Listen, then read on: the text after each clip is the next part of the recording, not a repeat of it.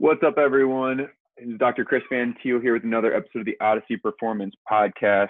Today, I'm here with my good friend, Dr. George Lampron.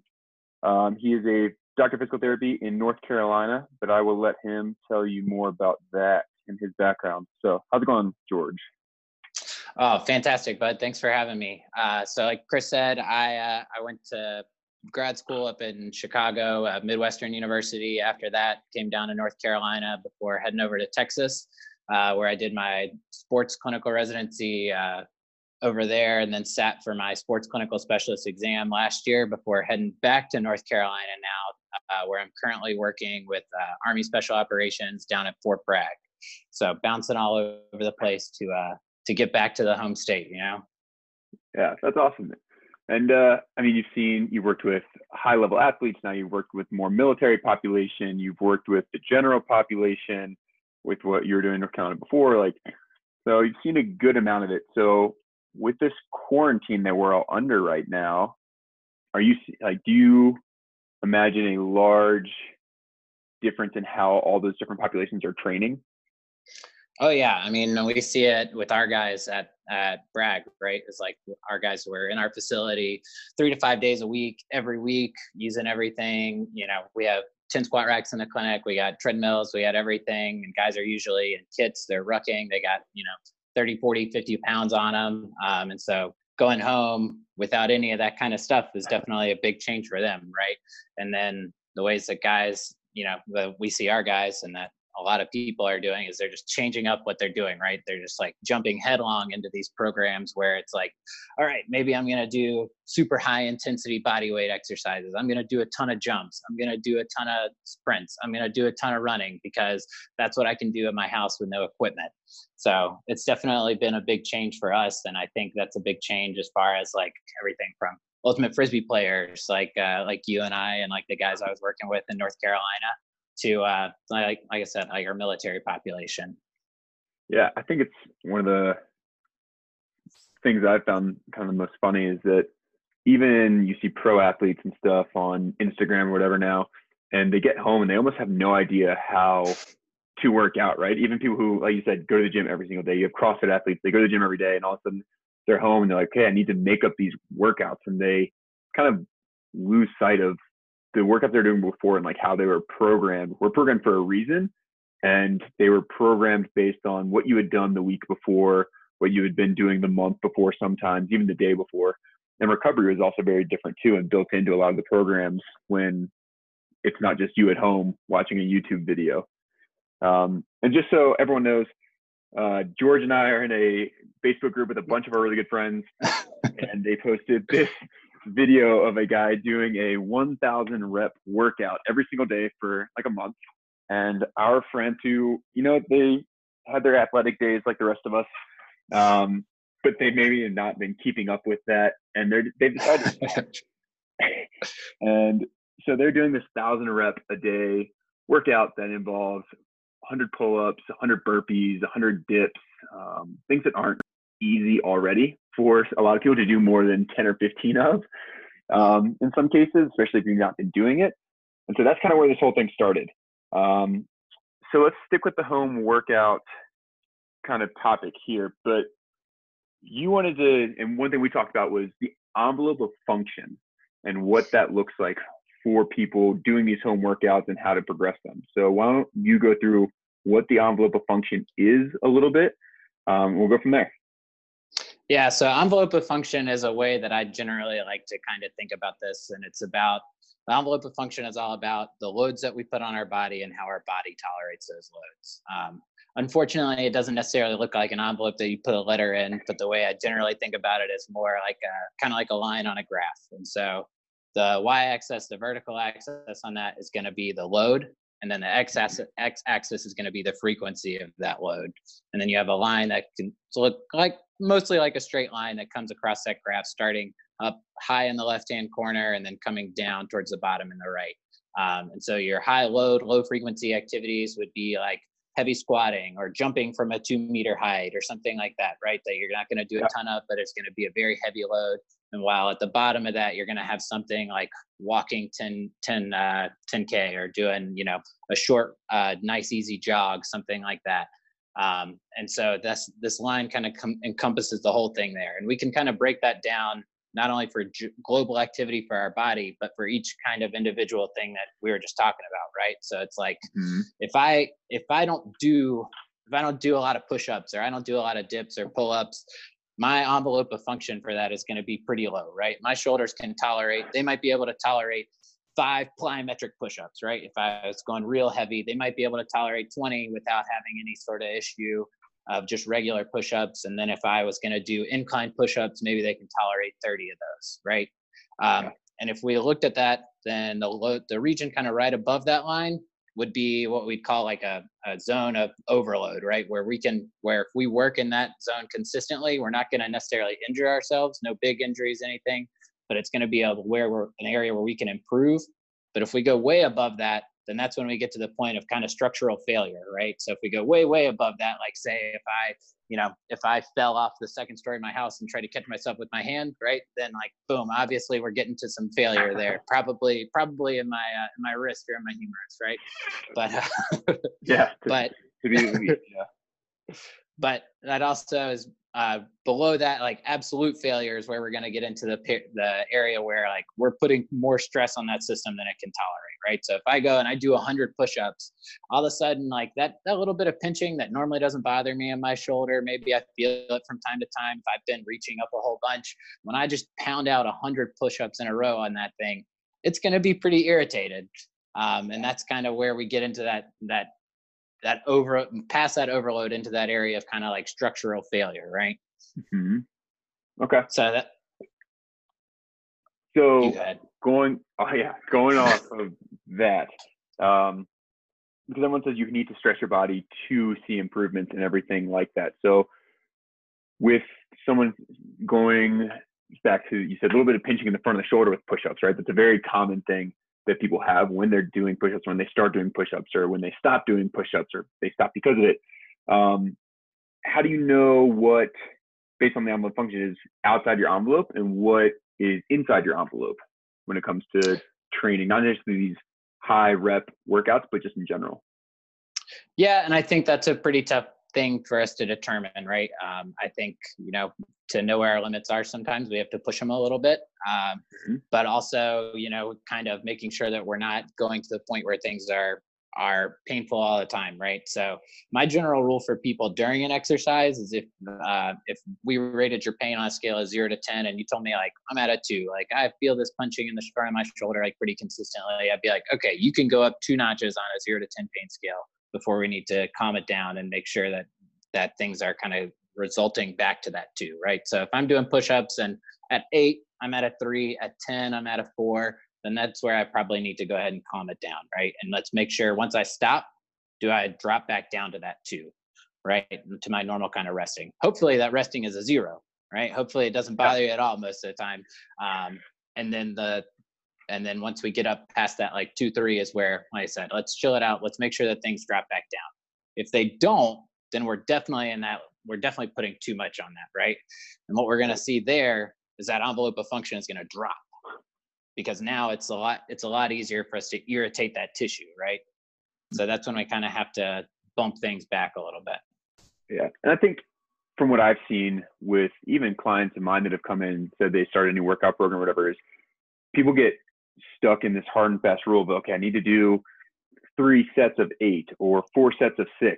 And what I tell people is, hey, like, do your first set, and it should be difficult for you muscularly to finish the set. You should be tired. You should need your break at the end of that. And if your next set, you can only do 2 reps less than that, that's fine, because that's a good way to stress your body and do what it allows. But if you try to push for those extra reps, last time, that is where some of the overuse injuries come in. You lose the form. So I think one thing people forget is that even though these workouts are programmed for going back to like 100 reps of each movement, do less than that or break it up. Maybe you're someone who can do 10 push-ups and then you need to do 3 or 4 different exercises in between, and then you can do 10 more and you're fine. Or you need to do rounds of 5, or you need to do rounds of 8, whatever it may be. Everybody's different, and people forget that they can change how they do things, and that will make a huge difference on their training as well. Yeah. And I think one of the things is we see a lot of these, like we keep going back to this 1,000 rep thing, but a lot of these programs are like, all right, here's your 30-day challenge. We're going to do this, this, and this every day. Right. And so it's like, there's no sort of progression in there. Right. So it's like, if I don't do squat jumps a lot, and then I go into this program that's like, all right, we don't have equipment. So to get that kind of load, we're going to do heavy plyometrics. Right. And it's like, I don't usually stress my tendons that way. Then like that envelope of function is pretty low for that activity, right? Because I just don't put that stress on my body consistently. So if I go from 0 squat jumps a week to doing 100 squat jumps a week, like all of a sudden that's a lot of stress on my body. That's a lot of stress on my tendons. It's a lot of stress on my bones, a lot of stress on my muscles that they're just not used to. And so like anything else, like that's where we have to slowly progress things. Like you were saying earlier, like the workouts that people have been doing, like whether it's our guys at the, in our special ops facility, where it's like we have 2 strength coaches, we've got PT, athletic trainer, dietitian, all right there together, or whether it's somebody that's been at a CrossFit gym or something like that, where things have been programmed for them in a consistent kind of linear pattern to progress things over time. And then you go to something completely different where you're jumping in at 60 instead of 0 makes a big difference, and that's definitely tough for our bodies to handle. Yeah. Okay, so what, in an ideal world where everybody understands kind of a natural progression, what do you think a progression should look like for people who, there's a lot of people who are right now stuck at home and they're like, oh, this is a good time for me to start exercising and start doing these things in general as a way to escape just sitting at their computer or watching Netflix all day. They need something else to do. So they're like, oh, I'm going to start these workouts. They find their favorite Instagram model and they do the same thing. So what's a recommendation from you as to how they should pace that and pace what they're doing? Well, my recommendation, if you're trying to start any sort of exercise program, is legitimately start with walking. Like start with walking. And if you're familiar with the running, you've done that before, then maybe start with like a couch to 5K program where it's going to kind of break it down for you in short walk, run durations, that kind of stuff. But I think like low steady state cardio is a good place to start with that, to just kind of make sure, number one, that you have kind of a cardio baseline to handle things, right? And then from there, it's going to be start with hopefully something that you're at least semi-familiar with, like whether you're starting a new exercise thing, or whether it's like I'm just trying to modify things from that I've been doing in the gym to something I can do at home. Find something that's similar to what you've been doing, right? Like if you're like, I'm a power lifter, so I've been doing squat, deadlift, and bench press at the gym all the time, then it's going to be like, okay, let's find a way to challenge your pecs with, well, we can't bench. Maybe we incline our feet. We do push-ups there to add a little bit more stress. Maybe we can't do the heavy squats, but let's find another way to increase our time under tension in that muscle, right? Whether that be some prolonged squat holds, whether it be like a wall squat with some kickouts, put some increased tension on that quad, whatever we need to do, something that's at least somewhat similar to what our body has been handling, right? And then modify from there. If we're starting at a baseline, then like we are not used to any exercise at all, then it's going to go back to those rules like you and I were talking about, right? Our basic pain rules, where it's like, okay, if I am doing just like a bridge and I start getting a lot of pain in my low back, then I probably need to dial it down a notch, right? I'm going to do what my body can tolerate, and then I'm going to slowly try and progress that over time. When we talk about distance with activities, I like to progress 10 to 15% a week. If we're talking about resistance, then I like to look at what I call, what everybody calls rating of perceived exertion, or RPE scales, right? And so I use a modified 0 to 10 where I am, instead of the old 6 to 20 scale. But I generally like to be at like a 6 to 8 with our working, right? Keeping a couple reps in the tank, but a point where I'm working hard, but I'm not dying, right?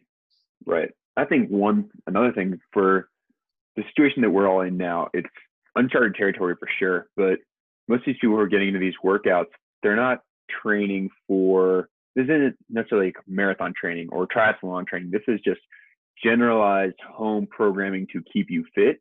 And so there's no rush to be like, oh, I need to be able to do all of these reps or all of the rounds that are prescribed.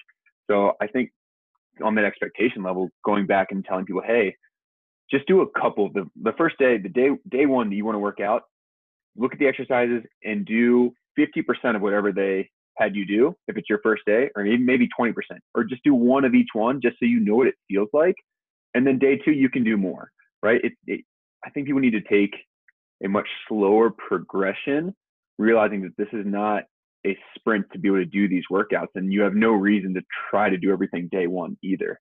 But running actually, that you brought up, is very interesting because people think they should be able to run, right? People all the time, and I've been very guilty of this as well. I mean, I'm sure you have too. Like, we get busy, and like we're in school, and one day it's, oh, I've got time. I haven't run in 3 months. I'm going to go run. And I used to run 6 miles. So I'm going to go try to run 4 miles or 5 miles. And you feel like absolute hell for a while. But running's hard. Running is just as hard as any sort of burpee workout you want to do. So what is your optimal progression into running for people? Just curious. Like, do you start them with exercises? Do you start them with a walk jog program? What do you like to start with from zero? Yeah.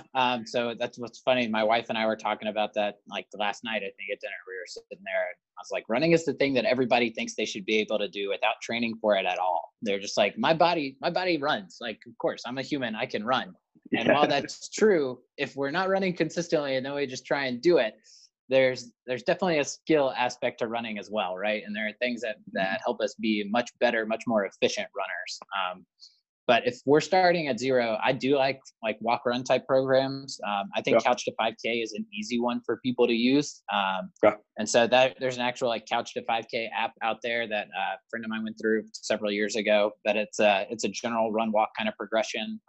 The other thing, like I have a table that I use with people, a different kind of phase progression where it's like, okay, I usually use it for injured runners, but it's like, we'll start at 1 minute of running, 3 minutes of walking, and then we'll progress to like a 2 and 2, a 2 and 1, and we'll kind of progress from there, right? Until we're eventually up to like a 9 to 1 run to walk, and then 100% running. Right. Yeah. So I think that's another general way to kind of progress our load with that.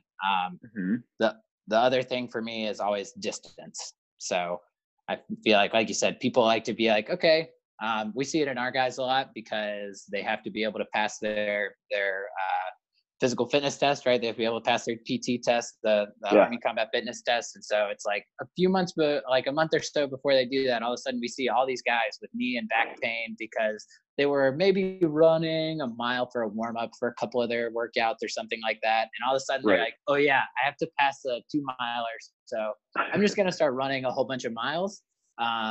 So when we have those kind of like spikes in activity, that's really where we get ourselves in trouble. And I think that's what we're seeing a lot now too, is that people who were maybe they were running as a warm up, maybe most of their warm up for their workouts was like assault bike, or they like to row, but they don't have that at home. So they're just like, I'll substitute running for that because I can run. I have road in front of me, so like I can run.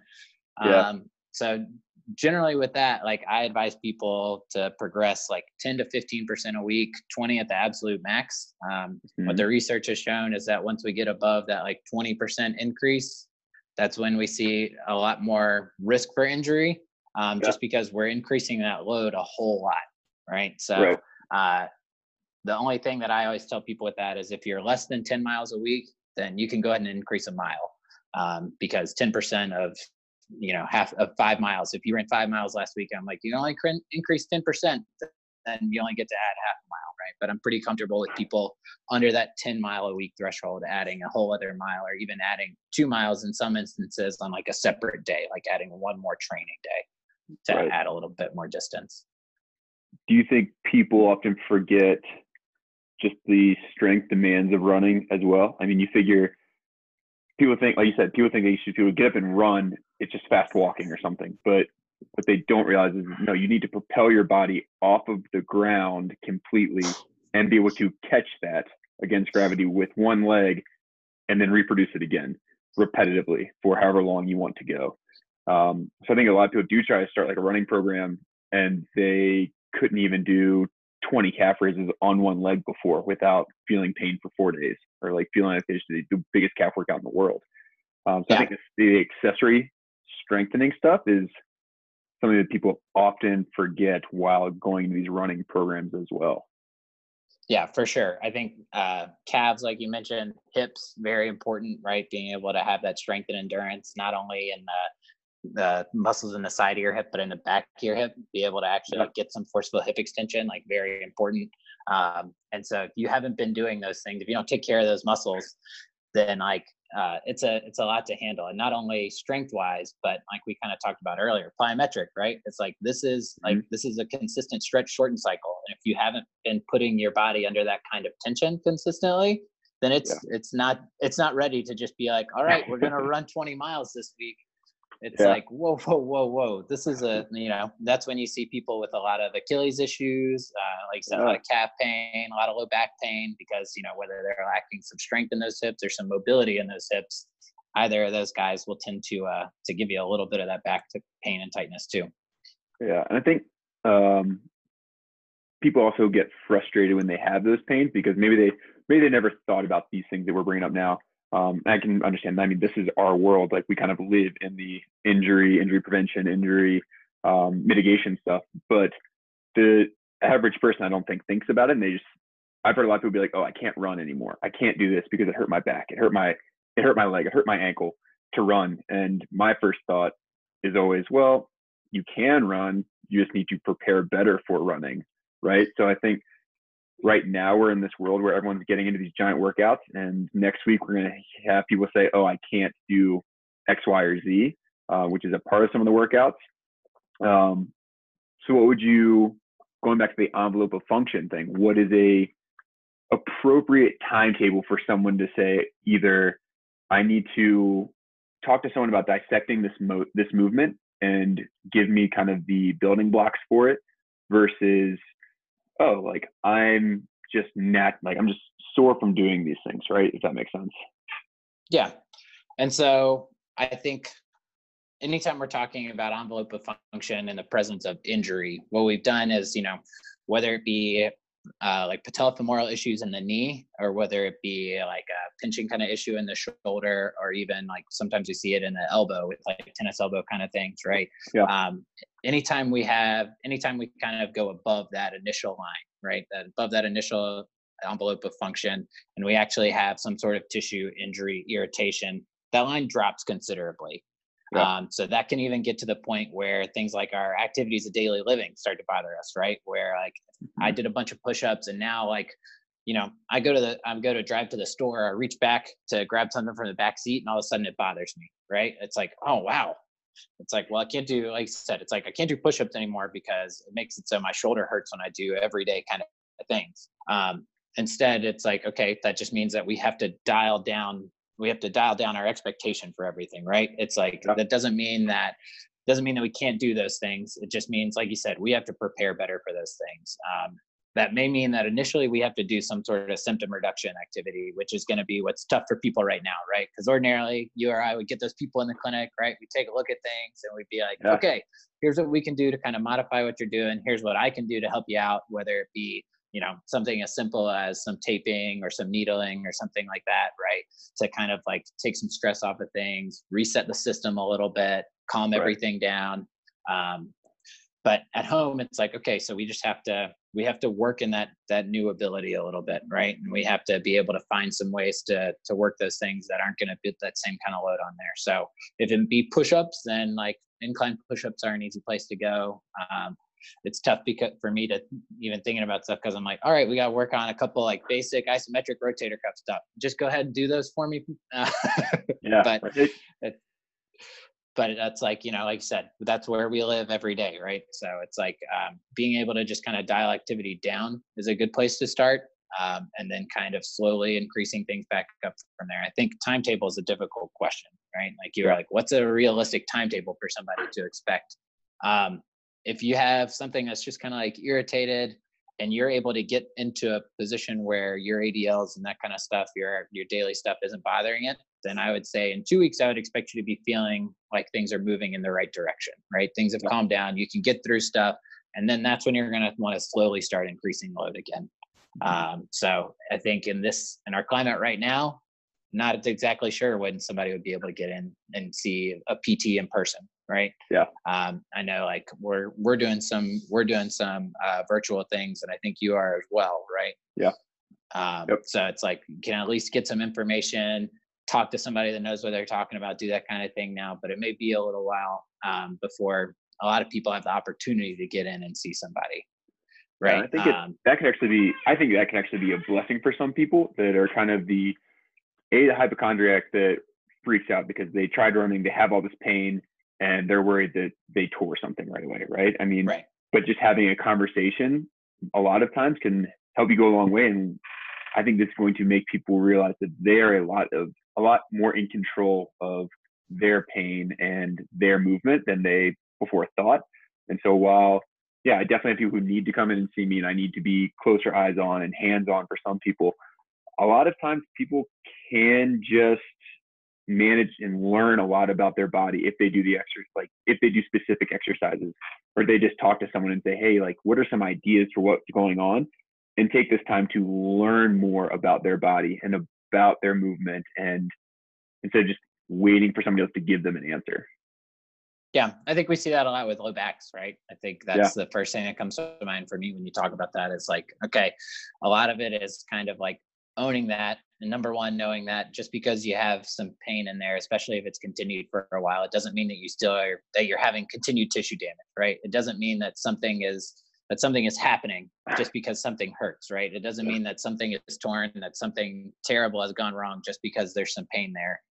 Right. And instead, like you said, like learning to kind of like first desensitizing everything a little bit, but then learning to kind of like own that movement is definitely something that can be really beneficial for people, whether it be low back, whether it be shoulder, whether it be knee, like whatever the case, like all of those things can certainly be helpful. But we do see some of those things where it's like, all right, we have to, like, we need to really calm things down, right? Like sometimes with our people who are starting to pound out those miles, like if they're having continued Achilles issues, and we're going to have, we may have to modify things considerably in that instance. So. For sure.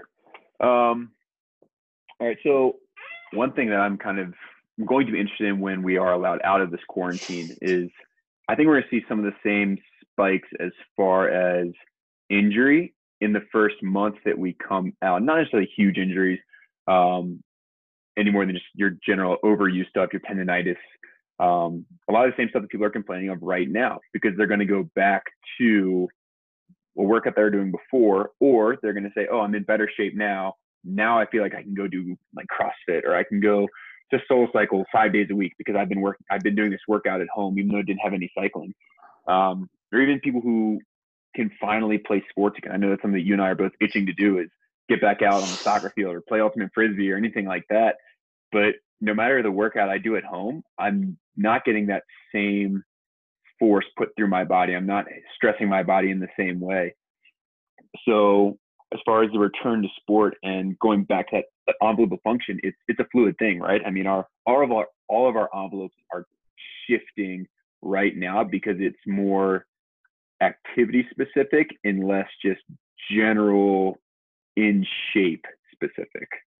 Right. Yeah, I think that's a big thing. And I think that for me, the thing I worry about is like return to sport with people.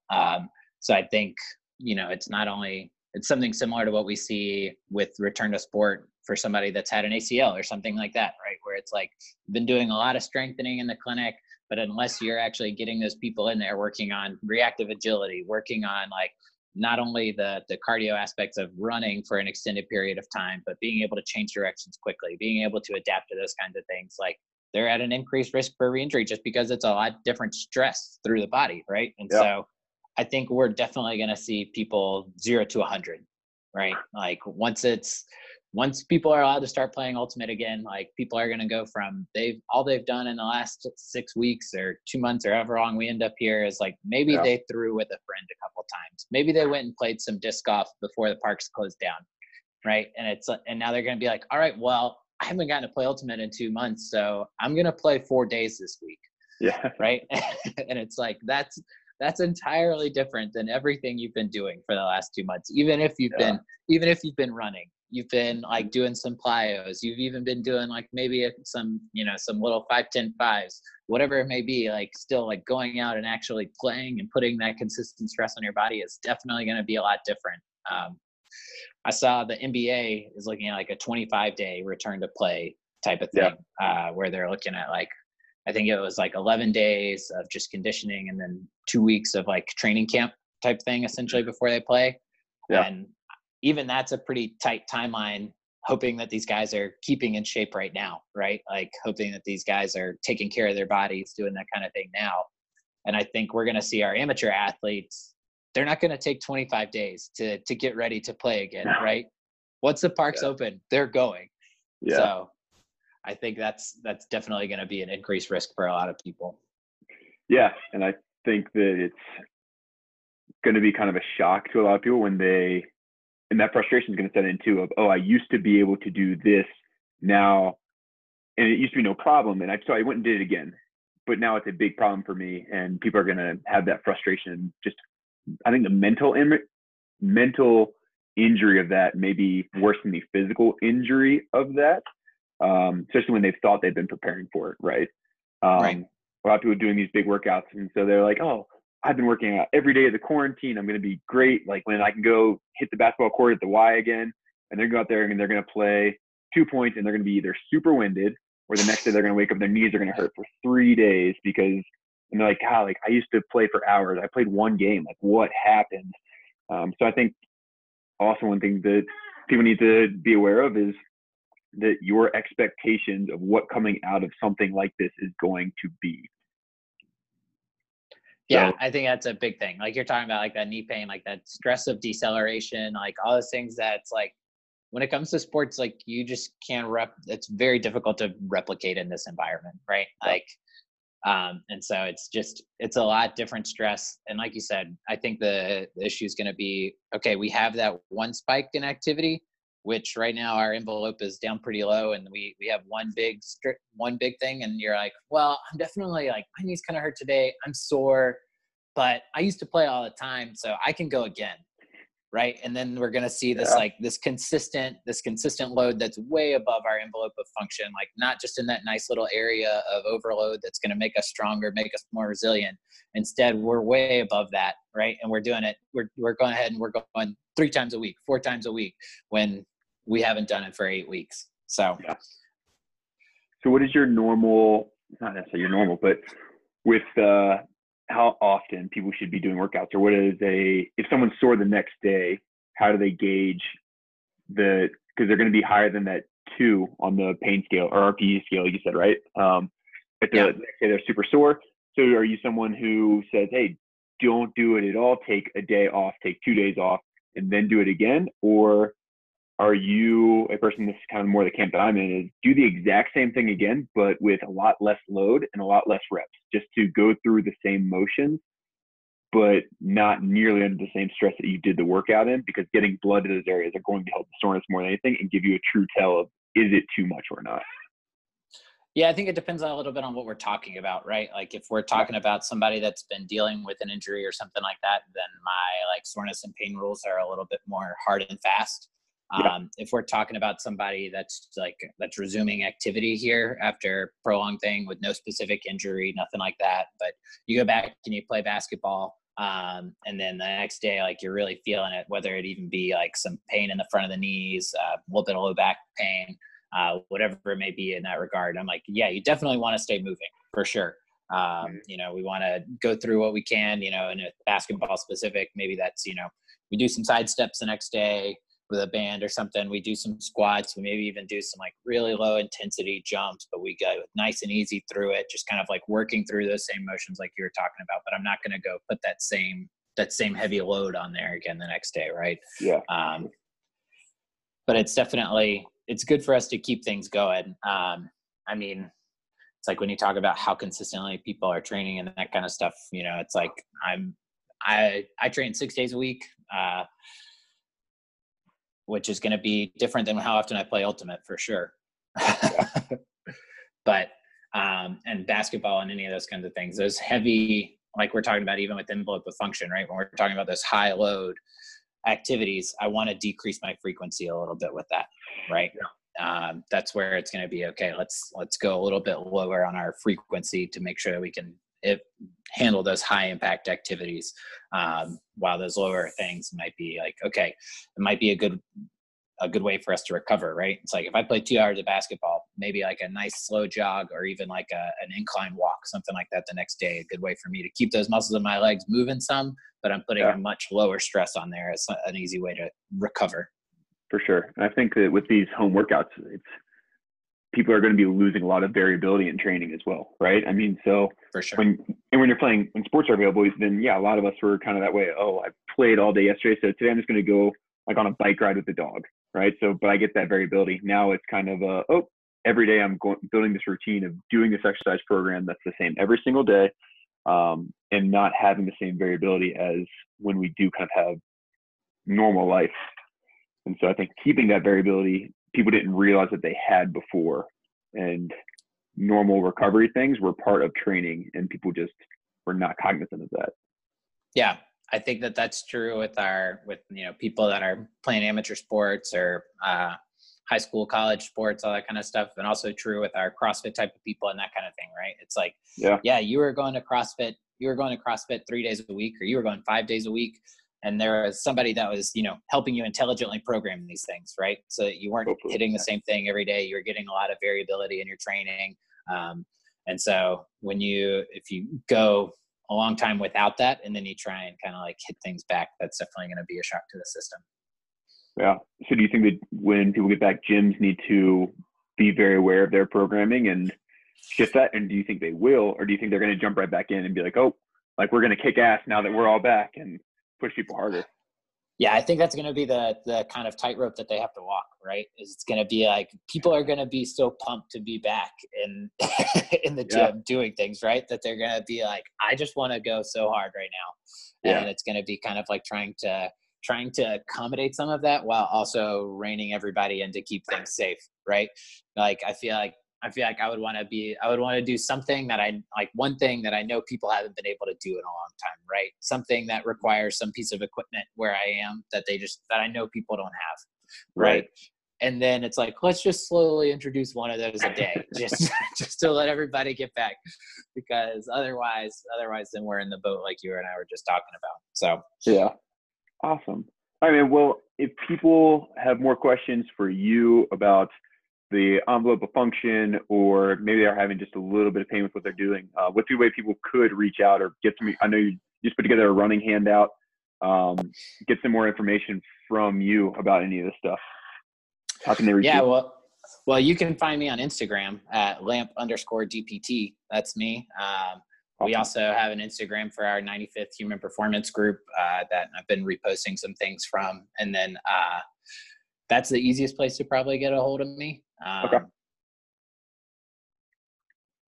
We can leave that. I can put that in the show notes and make sure it's all blasted out. And I mean, if people want to get in touch with you and they can't figure that out, then they can reach out to me and I can direct them towards you, towards whether it be email or whatever it needs to be. Or I can just copy and paste your Instagram link on there and make them go that way again.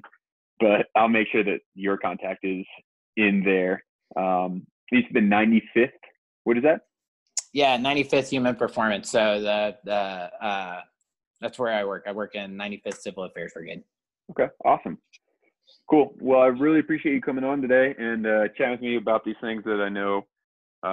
We hit some more technical things, and we also just talked about the general person and what they're going through right now that we are also going through ourselves, which I think is interesting. We are all equals. For sure, man. Awesome. Well, appreciate it. And I hope everybody has enjoyed today's chat with the Odyssey Performance Podcast. And as always, if you guys have any questions, feel free to always reach out to me and we will get those answers for you as quick as we can. Have a good one, guys. Thanks, Chris.